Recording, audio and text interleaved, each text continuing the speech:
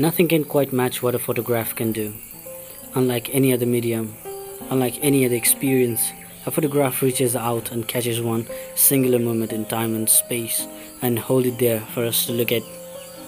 Taken within a context and sequence of infinite movement, once taken a photograph extrudes out the perpetual movement of time and stands completely for itself. One single frame when we're looking through an old photo album or the photos of the bird in the file on our computer or on our phone, and we see a photo of ourselves or a photo of the moment that we are part of. We reflect on it, we try to recall what it's like to be in that moment. We might feel a strange form of nostalgia that is almost palpable. We might miss it and long to be back in the moment that the photograph is captured.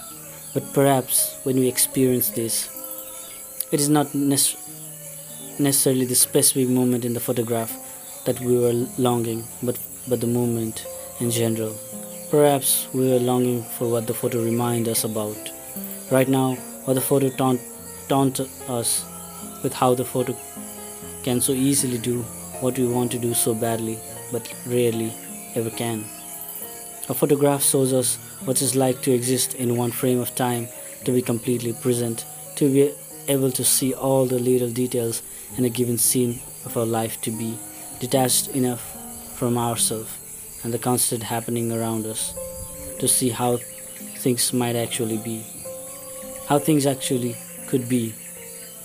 So with this I ask, what could be they doing right now? What could they be right now if this moment were photographed? What would it be? Would you look back at the moment in some time in the future and miss it? Would you wish you were back here?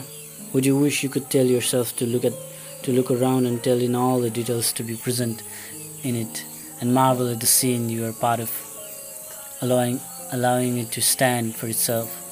Because with or without a photograph, every single moment has its singular frame, and we don't always need a photograph to feel what a photograph makes us feel.